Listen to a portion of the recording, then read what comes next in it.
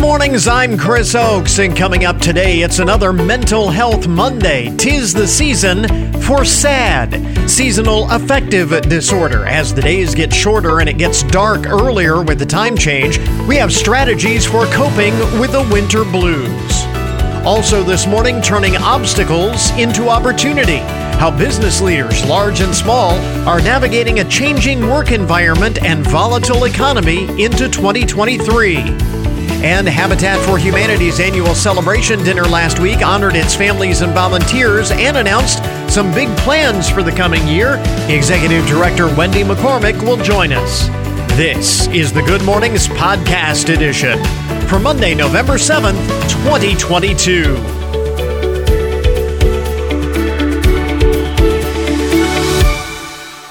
Hug a Bear Day, which strikes me as not really the best idea. But if you have a death wish, if you have nothing more to live for, hug a bear day today. National Bittersweet Chocolate with Almonds Day, which again seems very specific, isn't it? National Bittersweet Chocolate with Almonds Day. Not just any chocolate, not just any nuts. Bittersweet chocolate with almonds. National Notary Public Day. Big salute to all of the notary publics of the world. Where would we be without you? And it is Little League Girls Day today. So, reasons to celebrate on this Monday. Are you all caught up now with the time change? My wife is one of those weird people who, I don't know that she necessarily enjoys the time change, but she always tries to look on the bright side of things. She said, well, at least, because I was griping yesterday that it was getting dark at like 5 o'clock in the afternoon, and I hate that. And she said, well, at least it'll get brighter earlier in the day. The sun will come up earlier, and she said, I hate getting up when it's dark outside. Well, for me, that's a way of life. So that is not a big selling point for me because it doesn't really matter. But I don't know how you feel about the time change. We're back on standard time now, setting your clock an hour back.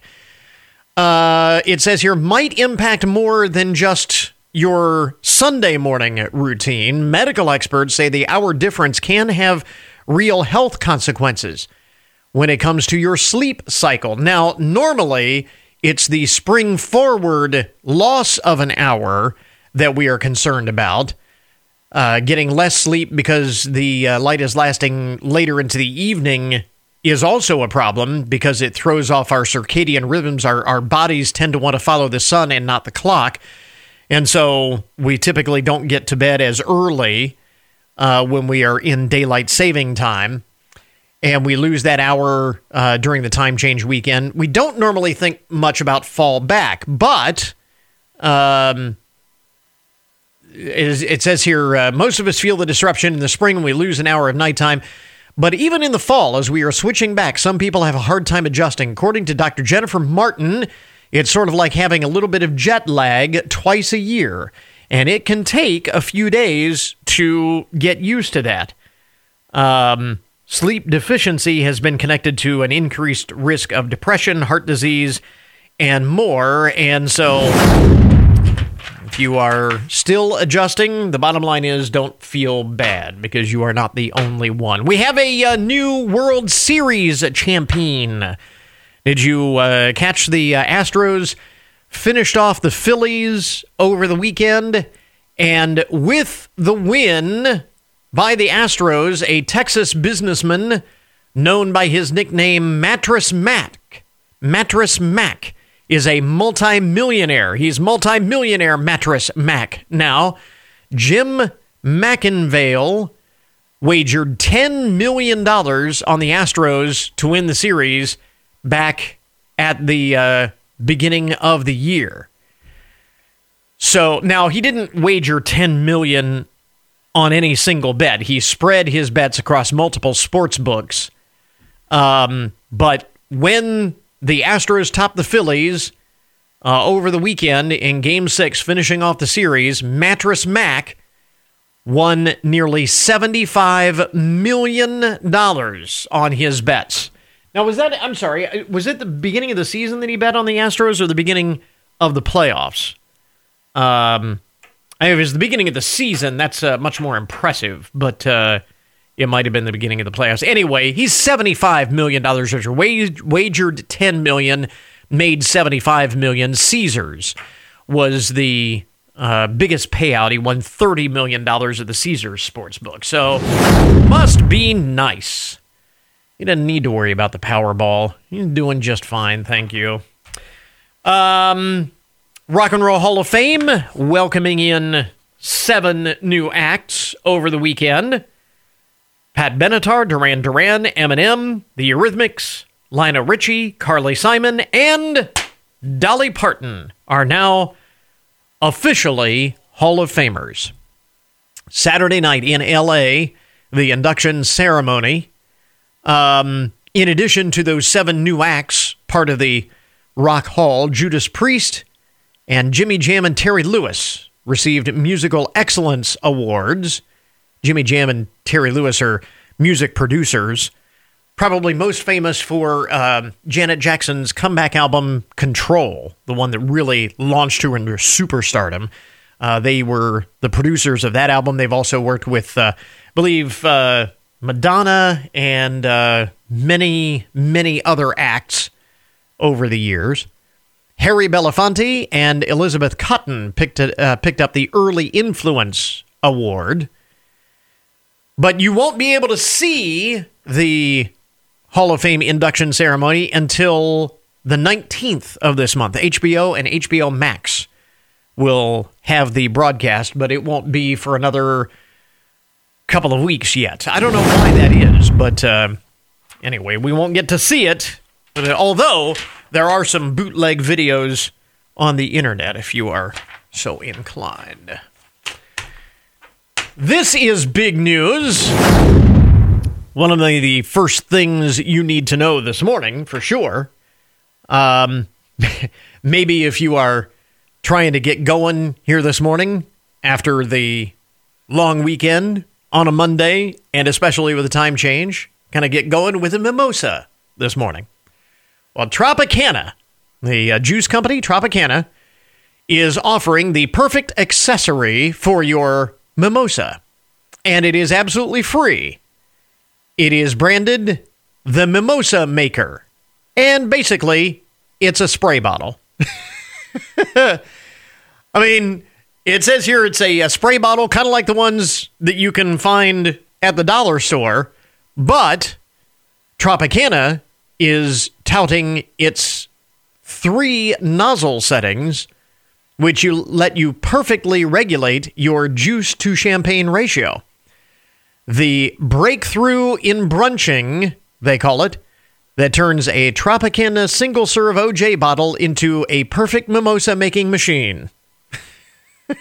It lets you add a whisper, a spritz, or a shower of juice to your bubbly. And you can have them for free. The company's Instagram page is holding a sweepstakes to let you get a hold of your own. There's a limited supply, but you can sign up to win one of the mimosa makers for yourself. Or just go to the dollar store and buy one that way, I guess. And lastly, among the first things that you need to know this morning, this could be this day's news of most lasting significance, as Paul Harvey used to say, God rest his soul. This very well could be this day's news of most lasting significance. Check this out. For the first time ever, red blood cells that have been grown in a laboratory have been given to another human being as part of a trial into what is basically artificial blood transfusions. And we've talked about this on the program many, many times. We talk about donating blood and the need for blood and shortages of blood supplies and needing donors and so on. And we highlight the fact that there is no substitute for blood. It is what it is, and there is no artificial substitute for blood.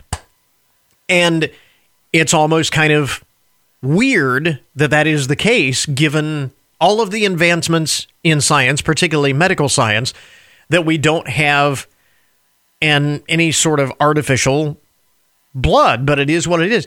Well, now this manufactured blood, these manufactured blood cells that were grown from stem cells from donors, with the hope that in the future this could allow donor blood to be expanded into much larger volumes for transfusion. You would still need donors, blood donors. This is not fully artificial blood, but it is a way of, I guess, cloning blood. That's basically what they're doing. They're cloning blood in the lab. The trial is studying the lifespan of lab-grown cells compared with infusions of standard red blood cells from the same donor. At least 10 participants are expected to receive two transfusions at least 4 months apart, one of standard donated red cells and one of lab-grown red cells, to find out if the red blood cells made in the laboratory last as long or perhaps even longer than natural cells produced in the body. I mean, if this turns out to be something, that could be a huge breakthrough in medical science. Certainly could go a long way to fixing the persistent problem of a lack of donated blood. Just think of all of the ramifications that could have. Like I said, definitely this day's news of most lasting significance. So there you go, some of the most interesting and buzzworthy stories to get your Monday morning started.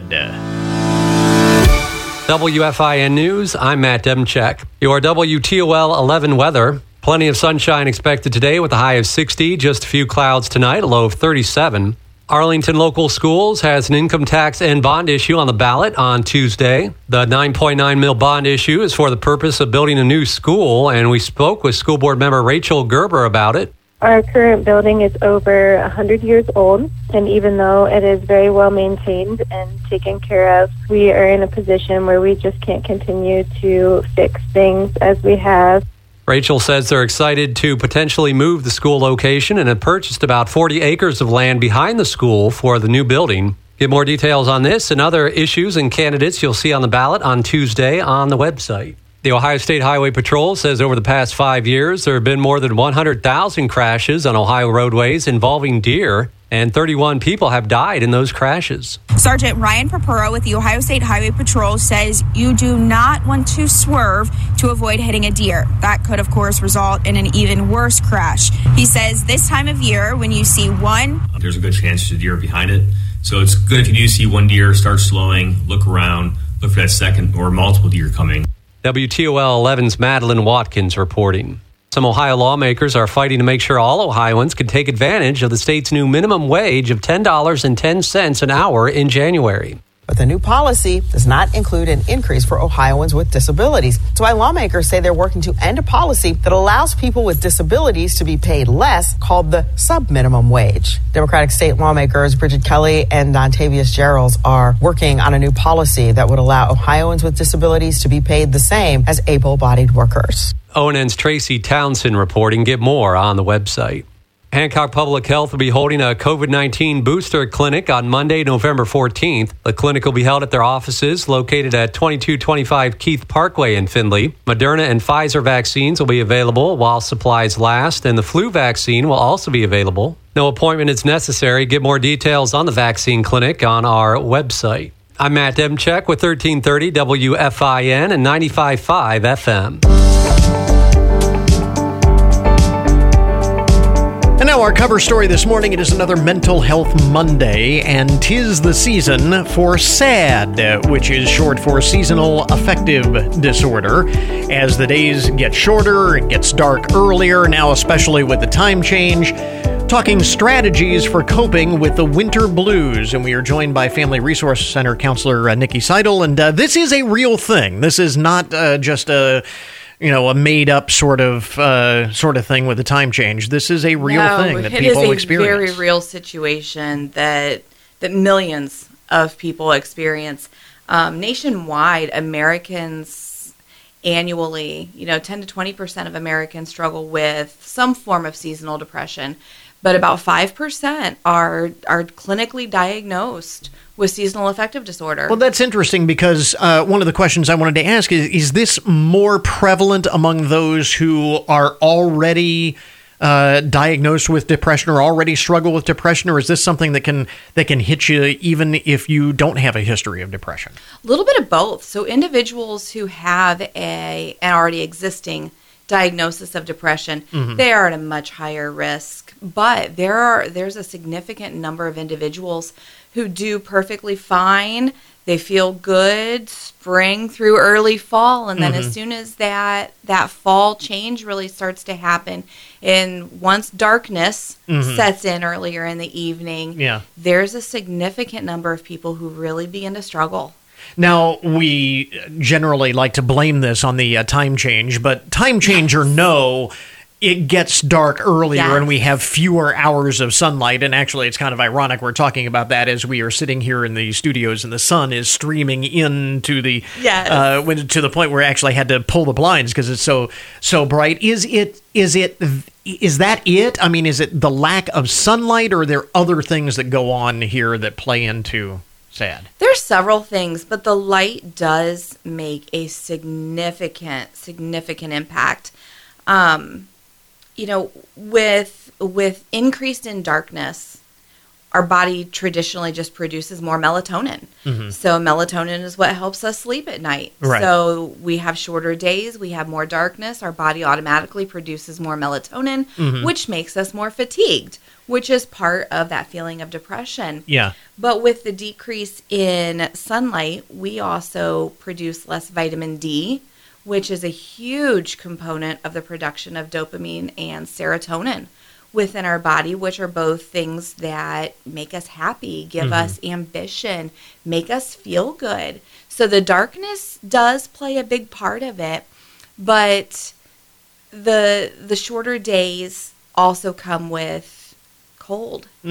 And we really struggle as a society with being cooped up. We are a society of get out and go and do all the things. As evidenced by the increase in the number of cases of depression during the pandemic when we were all locked down. Very much so. So those shorter days and the colder temperatures really makes a huge difference. And then, of course, we're coming up on the season with an awful lot of pressures with the holidays, whether that's financial, whether it's dealing with family, and maybe there are some less than ideal dynamics there. So, obviously, this is something that just kind of compounds on itself and builds and builds and builds. So, first of all, how do we recognize if this is something that is truly affecting us? Because we all have those days where we get a touch of the winter blues, and it's not necessarily cause for alarm if it's just occasionally, right? True story, yeah.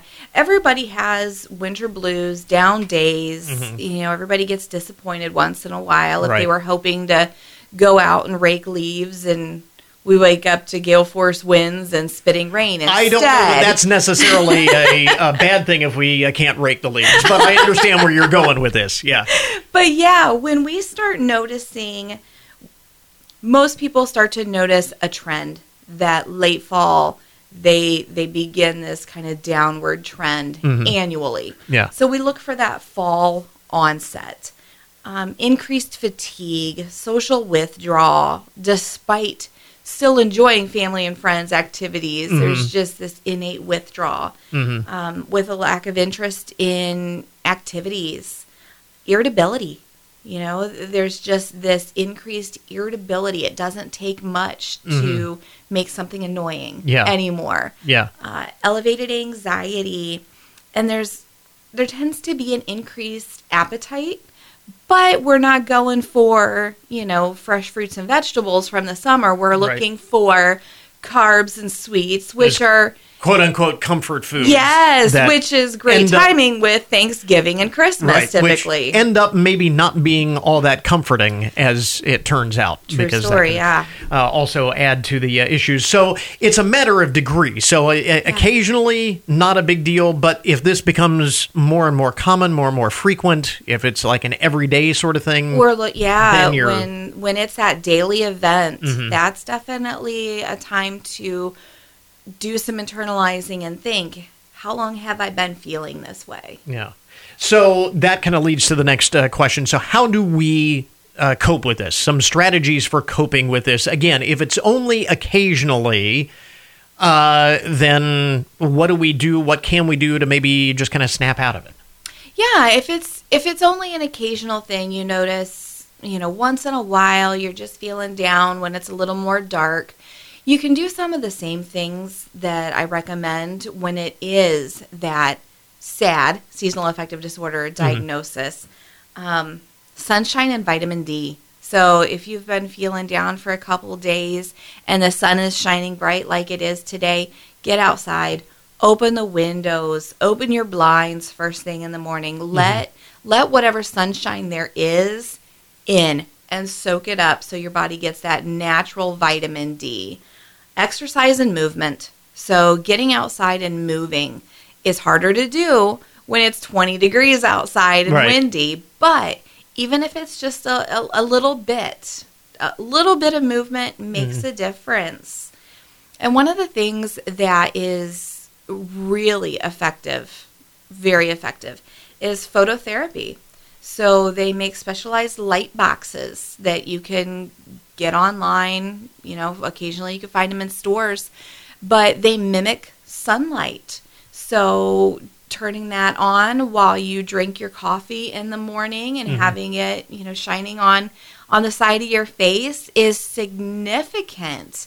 We typically see improvement in mood in about 2 weeks when people use that daily. That's interesting because that would be something that I think a lot of people would think, oh, that's just a bunch of malarkey. It's it's a scam. It's just but it actually does work. It does work. And one of the things that people quite often say is that they don't have time to engage in, additional coping skills, go to therapy, go to the gym. But this is something that genuinely, as you're doing your makeup in the morning or sitting and drinking your coffee and reading the paper, you can just turn on that light and let it shine on you for 20 minutes. So then the question becomes, how do we know when it is something that is beyond what we can cope with ourselves? And we're talking about some of those strategies that can help us break out of that funk, but how do we know when it's beyond that and there might be a need for some more significant professional help? Yeah, if you're doing all of those things, you're doing all of the things that you can do on your own, and you're just not feeling better. There's no other way to describe that feeling. Yeah. You just know that something's still not right. Or if the depression becomes significant to the point where you're feeling hopeless, feeling worthless, having thoughts that, the world would be better off without you because of how you're feeling. Yeah. That's when I really recommend to take your coping, take your interventions up a notch. Yeah. And seek some professional guidance, whether it's talking to your family doctor about how you're feeling, looking for a counselor to talk about some additional coping skills. But it doesn't have to get to that level before. Surely not. I mean, because I can hear some people say, I'm feeling down, I'm feeling blue, I've got this funk that has been going on for a while, but it's not like I'm suicidal. No. So, but it's still okay to seek out professional help. Yeah, always. If you're feeling this way on a daily basis and you want to check with your family doctor and see if there's, some vitamin D that you can add and see what else they recommend. I always recommend an annual checkup for everybody.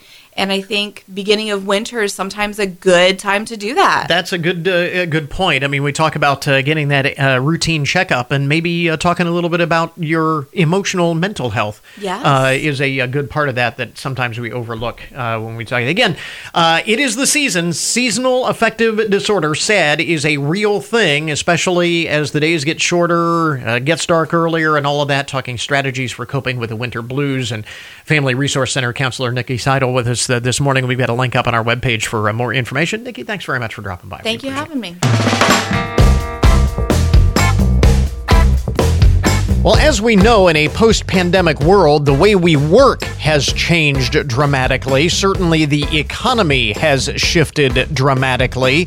The resulting reality leaves business owners and executives with the challenge of figuring out how best to move forward into 2023. And given that this is the time when employers start to discuss their plans and their strategies for the new year, we are joined this morning by Dan Michelson. He is founder and CEO of the Internet Research and Collaboration Solutions platform InCommon, with more on the new YPO Global Pulse report. So, Dan, first of all, what is YPO and what is the Global Pulse report? Well, thanks for having me, Chris. I really do appreciate the opportunity. So I'm a member of YPO, one of 30,000 members. So there's about CEOs from about 140 countries that are part of this group. And think of it as a professional association and a way for CEOs to collaborate and think about work and how work works, right? So there's companies with 2 people all the way up to 200,000 people in this organization. So the average is probably somewhere between 50 to 100. But if you added all these businesses together, I think it would trail only the U.S. and China in terms of GDP. So I think overall about 22 million people are employed by companies that are, part of YPO. Yeah. And so this is quite a wide-ranging and comprehensive report. The report that we're talking about, the Global Pulse report, is a survey of those CEOs about these very issues, right? You got it. Yeah, and I'm one of them, right? So I was running a 500-person company for the last decade. I just recently, I think you alluded to it, have a startup in motion called InCommon that only has 2 people, right? So from one extreme to the other. Yeah. And, the feelings I'm feeling are, and you're feeling and our kids are feeling and our friends and family are feeling about work. It's very complicated and it's really tough, so I was really curious if I was alone in kind of my own little private world in terms of the way I was struggling with it. It turns out I'm not. And, we can kind of unpack that as we go through the conversation. Yeah. So talk about some of the findings here and what is top of mind among business leaders as we head toward 2023. Well, Chris, I don't think either one of these is going to surprise you, but maybe they validate the feeling you're already having, right? So the first big headline is around business outlook. And it turns out, and this is a little ironic if you want to look at it that way, that CEOs are actually more concerned about their future heading out of the pandemic than they were in the middle of the pandemic. So the level of optimism has dropped pretty significantly. And, what's the punchline there? Obviously, inflation. So we could talk more about that. But obviously, it's weighing on everybody. The second big headline, and once again, I don't think this is a surprise at all. And this is what we were chatting about just a moment ago, but it's really around company culture, right? So this whole shift in how work works has been dramatic. And it's causing actually what's a very real rift between leaders in companies and the people on their team. And it's a really complicated problem, probably the most complicated business problem of our time, and one that we all share because this is a global issue right now. And there's sort of a reset on work and life that's in motion that is pretty complicated for all of us. With respect to those 2 key findings there, you mentioned this dip in confidence and the outlook for 2023 down 20% as compared to last year, and inflation being the key driver. How how is this different, or is it different than previous economic downturns? Certainly, this is not the first possible recession we've faced. This is not the first time we've seen high inflation in our history. What's different now? Is it just because we haven't seen it for so long? Maybe. So I'm giving an opinion here, but I think history for many of us is the present, right? So you can look back to 2008, could look back to 2000 if you lived through it. Many of the people who are going through this process right now are like my daughter who just graduated from college, are seeing it for the first time. Yeah. And so I think we can call on those experiences, but how relevant are they to the moment? No, it's a feeling that people are having because they have to make very real decisions as they head into 2023 about what they can or can't do and the size of the team they can or can't have. And you're seeing, obviously a boom in employment when things were going in a boom.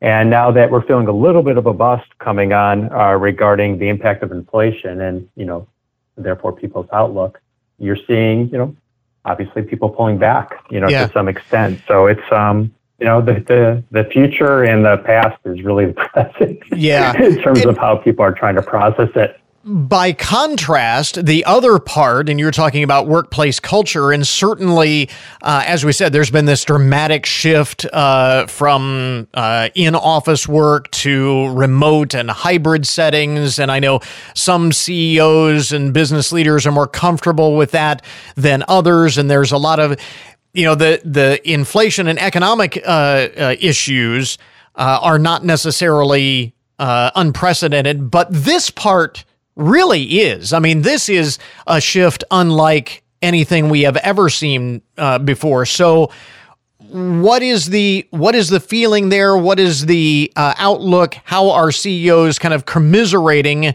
to navigate this that we haven't seen before?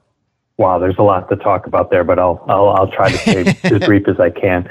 So there's an old saying, culture eats strategy for breakfast. Yeah. So right now it's actually eating like 3 meals a day. Companies and CEOs are really struggling. I mean, the workplace has become more transactional and transient. And that's hard. The mentality shifted from what was kind of seen as collaborative within a company and a community-based approach to more combative. And you're right. This whole movement to bring people back has only elevated the animosity. So if you compare the beliefs of CEOs who are running hybrid or remote companies, even though economically it actually may make sense. And because of inflation and because people are now feeling the burn, they're less likely, to have, the aptitude or the interest in acquiring space, than they did before, because that's an extra expense. So economically, there's some benefits here, that are part of the story. So it's a really complicated thing. But if you compare how CEOs feel for companies that are operating with people on site every day to operating 100% remote or even hybrid somewhere in the middle, there's a difference in how they feel, not on productivity, not on innovation. Their feelings are basically identical, which surprises a lot of people because I think a lot of people feel if you bring people back, you'll increase productivity. That was sort of the narrative that was out there. Our data shows that's not the case in terms of how people feel. But what they do feel is different is the great things that come from people being together, the relationships, the experiences that come from growth. And so there's a real crisis in confidence related to culture right now. And that's what is, grinding at people to bring people together. I think bringing people back is probably the wrong terminology, and it's caused a negative rift. But bringing people together, actually, when you look at the data, I just saw this 15 minutes ago. So this is not our data, but it's basically a couple data points I think you find interesting. 85% of employees would be motivated to go into an office to rebuild team bonds. 84% would go into an office if they could socialize with coworkers. 74% would go to the office more frequently if they knew their work friends were there. Not a complicated concept, of course. We would all agree with those things, but no one is going to feel about going to an office and just going on Zoom all day. So this is about pragmatism, and I think to some extent optimism, because I do think this whole approach with work-life integration is actually much more healthy and better for people long-term. It's just change. And it's like you said, it's actually, that's why I would love to go on a riff here. It actually is the biggest change in human history in a short period of time in how we work and live. Yeah. Period. End of story. Going all the way back to the time when we were hunters and gatherers in the Stone Age. Yeah. Never has there been this dramatic of a change as quickly. Your point is spot on.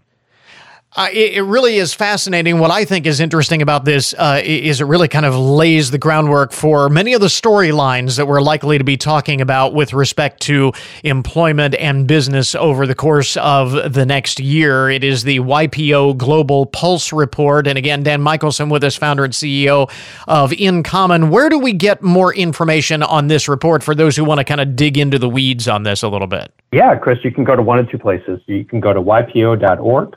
Or, like I said, the company that I'm actually part of, I'm a member of YPO, but I run a company called InCommon.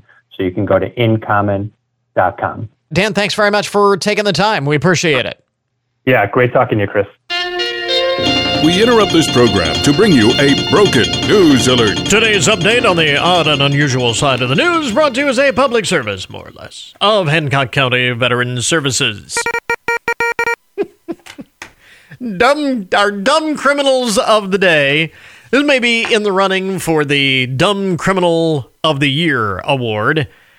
Would go to a pair of thieves in Springfield, Missouri, who robbed a clothing store and managed to foil their own getaway.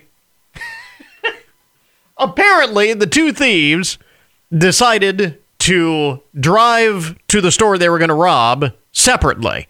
Instead of just having one getaway car, they would then have two, and they would go in opposite directions, I'm guessing. It was the idea, and that way they'd throw off the authorities, right? So, police in Springfield say that in their haste to make a quick getaway, the suspects crashed their cars into each other.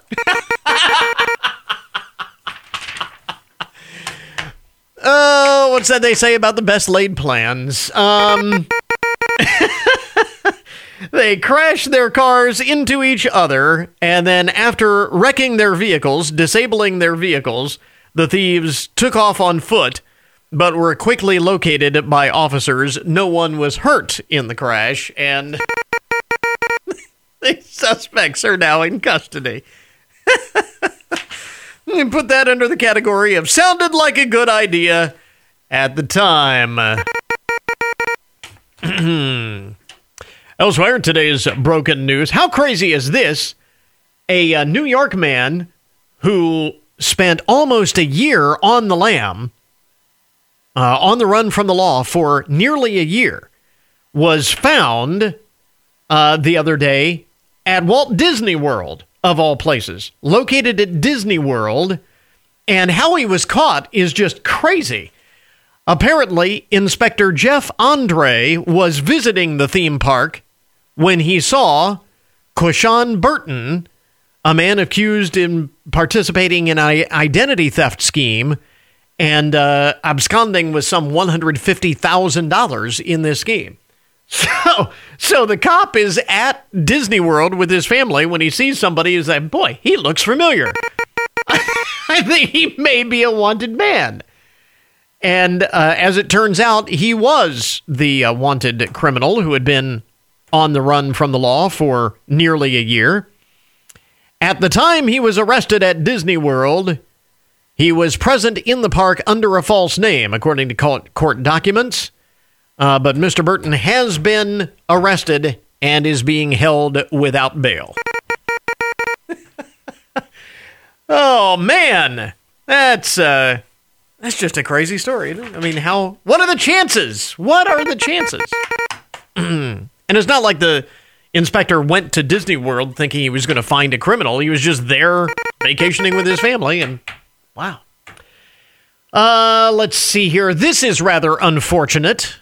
Several dozen high school students in El Paso, Texas, may have to retake their SATs. After the exams, the completed exam papers flew out of a UPS truck. The senior class, El Paso High School, was called into a meeting where they were told that some of the tests were compromised. Apparently because they flew out the window of the truck. Counselors are providing affected students with waivers to take the ACT college entrance exam at no additional cost. The College Board also working with students, and UPS issued an apology to the school. 55 students impacted in all. A UPS statement says, "Our employees are working to recover as many tests as possible, and we will work with the school to resolve the situation." Man, that's embarrassing. How would you like to be the UPS driver who had to deliver that bad news? I lost 55 SAT exams. Not a good way to... That's how you know you're having a bad day. No matter what happens to you today, if you have not lost 55 SAT tests for these students, then things could always get worse. So you should count your lucky stars. Could be worse. This is a story that I would never have thought that we would have had to say. I mean, these are things that you wouldn't think you would ever have to tell people, but apparently the National Park Service is warning outdoor enthusiasts not to lick the Sonoran desert toad. Do not lick the toad.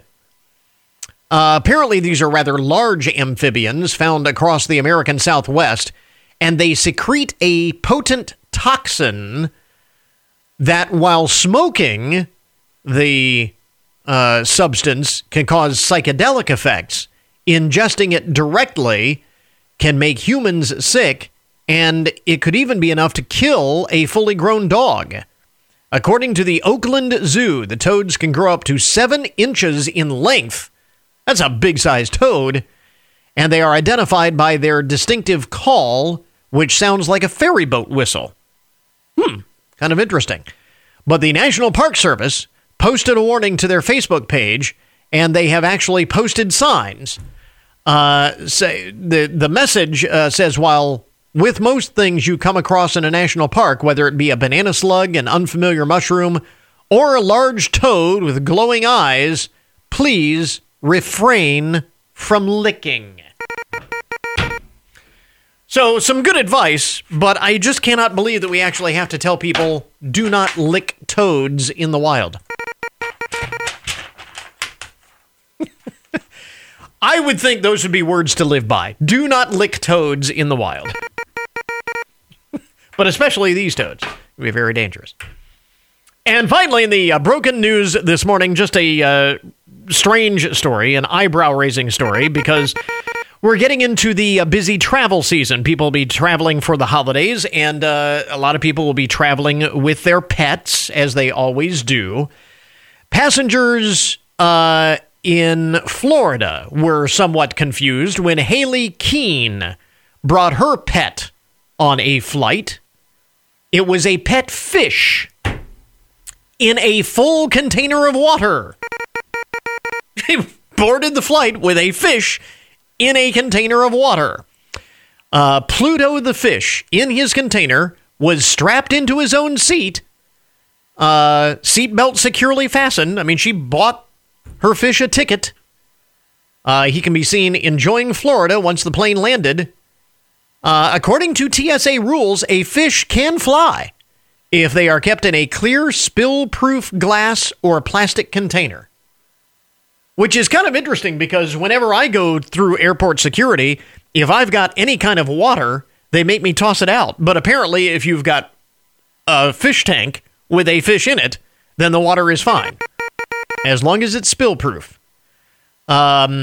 Ms. Keene says that TSA tested the water to make sure it didn't contain any explosives and then let the fish through security. Because the fish wasn't carrying anything, any dangerous weapons or anything. Every airline has its own rules, the TSA points out, so be sure to check before bringing your own fishy friend for your holiday getaway. So, there you go. Yeah, that would be weird. I've never seen a fish on a plane. I've seen dogs, seen other animals on planes, but never a fish. There you go. That is today's Broken News Report. This update on the odd and unusual side of the news brought to you as a public service, more or less, of Hancock County Veterans Services. We now return you to your regularly scheduled programming. And yet another major brand just announced it's halting all social media advertising. The two most overused and abused words in advertising are truth and trust. They are the two most precious commodities for all brands, big and small. As an advertiser, you have to trust your partners to protect your brand's truth using the media consumers trust. Radio, it's on. This message provided by WFIN. Time now for your daily download, the numbers behind the news and the statistics that shape our lives. So, as we mentioned a little bit earlier, the Black Friday deals are already starting to pop up as retailers try to encourage people to get out and spend money for the holiday season. Retailers are responding to the reports that maybe people are going to be a little bit more frugal, so they're trying to give me more enticements out there, starting the sales earlier and earlier. Most of the early Black Friday sales, the early Christmas shopping sales right now center around online purchasing.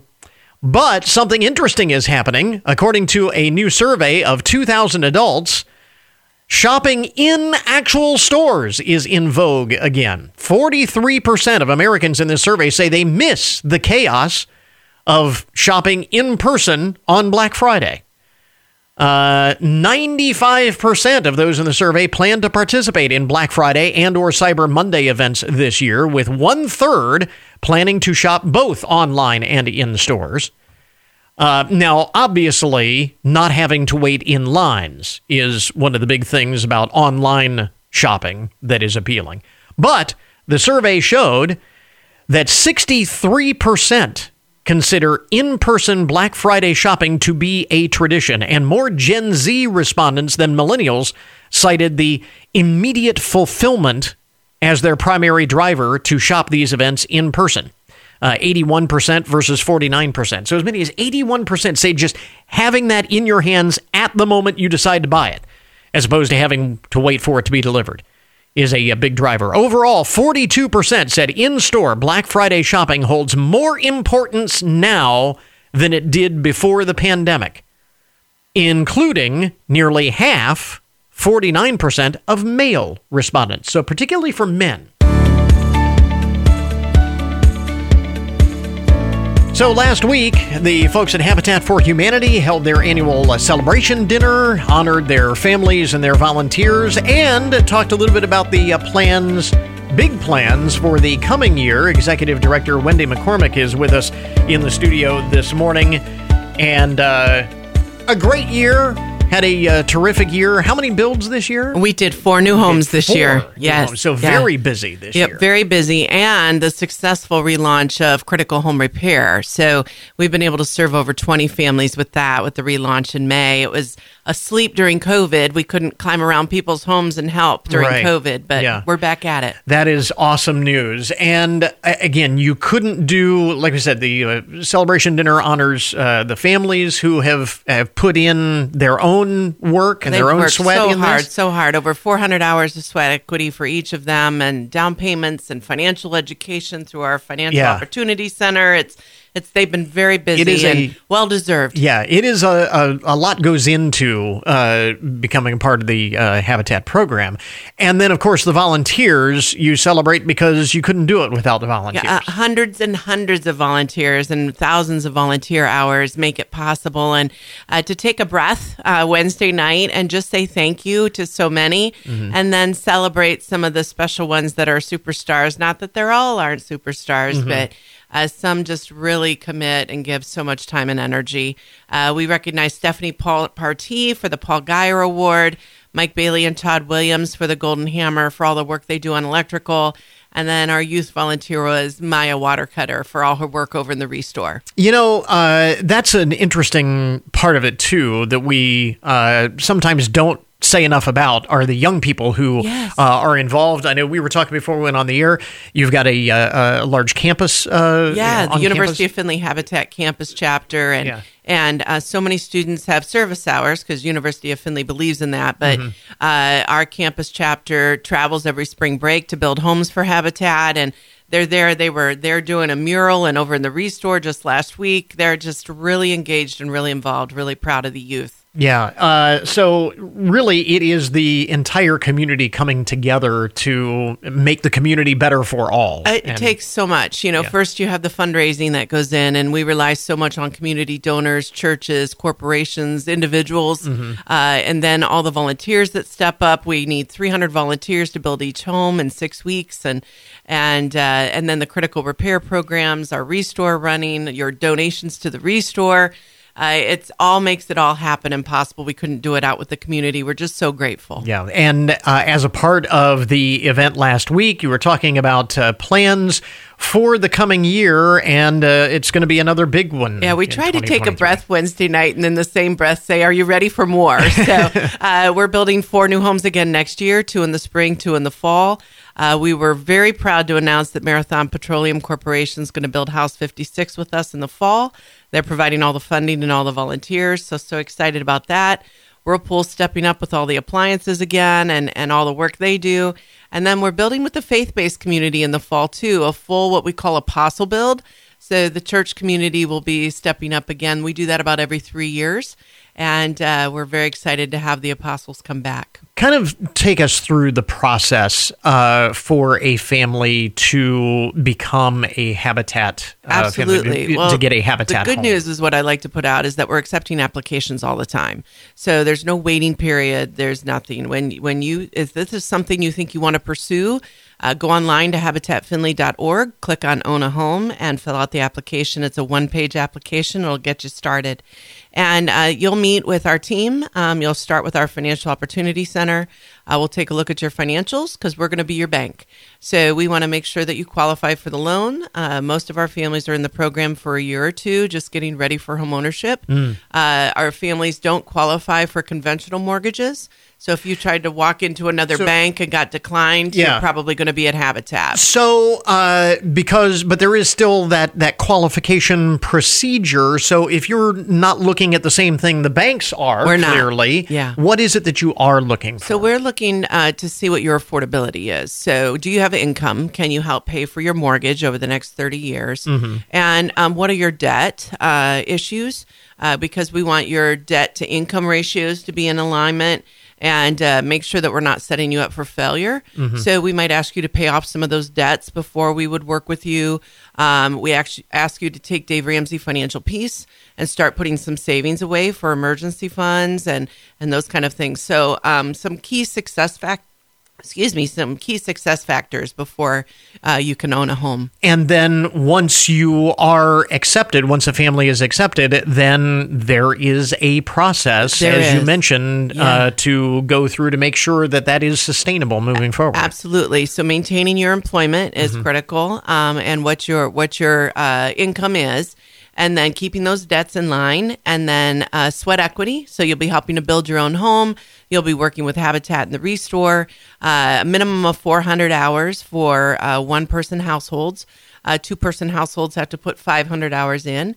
And they can get help from family and friends to accomplish that. But again, that's why we want you in the program for a while. That's almost like taking on another full-time job. Yeah. So we want to make sure you have the time to be successful. It's really interesting because for most of us, we buy a house. I mean, there's a lot that's involved in purchasing a home anyway. But imagine spending a year or 2 years preparing for this when those families finally get the keys. They've been through everything that they've been through in preparing. Then they have helped out with the building process. Then to get the keys, you can really see how emotional that must be. We have no foreclosures in our family portfolio, and that's because the families have worked side by side with the volunteers who've cared for them. and help build their own home. They understand what it takes to care for it. And they really want to be successful in home ownership. And a key part of all of this, just to underscore it, these are not homes that are given to families for free. Yeah, they are paying a mortgage, a low-interest mortgage, back for 30 years. So they understand what it takes to care for the home. Yeah. And, of course, that then helps to fund the next It one. does. It all, again, the Restore raises about 36% of what we need for the entire year. We get some funds back from the mortgages. The time value of money over 30 years is not great at 0% interest. Right. So we still need the community's donations to be able to help fund what we're doing and build those homes. So if folks want to help, as you mentioned, you've got a big year planned with 4 more homes to build and families to help. If folks want to be a part of that, how do they help? Sure. They can call at 419-429-1400 and hit extension 5. That's our volunteer and donations coordinator. So he'll direct you either way. If you want to volunteer and give of your time, give of your donations, or give of both, we'll find you a spot for whatever program works for you. And you mentioned the Restore is another great way for people to help, either through donations or shopping at the Restore. Please shop at the Restore. We're open Tuesday through Saturday, 10 to 5. We're out at 1200 Commerce Parkway. We'll accept your donations. We'll come to your home for free and pick up. And we're launching an online store and delivery. Awesome. So, all kinds of good things happening at the store. All right. And once again, for the benefit of those who may feel as though Habitat could help them get into a home, or if you know someone who you think would be a good candidate to be a Habitat family. Exactly. Call our office, again, 419-429-1400. We will get you an application, or visit habitatfinley.org. If you own your home currently and have been there at least 2 years and you have some repairs, go to the repair tab. If you want to be a homeowner, go to Own a Home, fill out those applications, and we'll give you a call, get you started. Big shout out to all of the volunteers that make it happen over the past year, and those who will in the coming year. Executive Director Wendy McCormick from Habitat for Humanity, Findlay and Hancock County.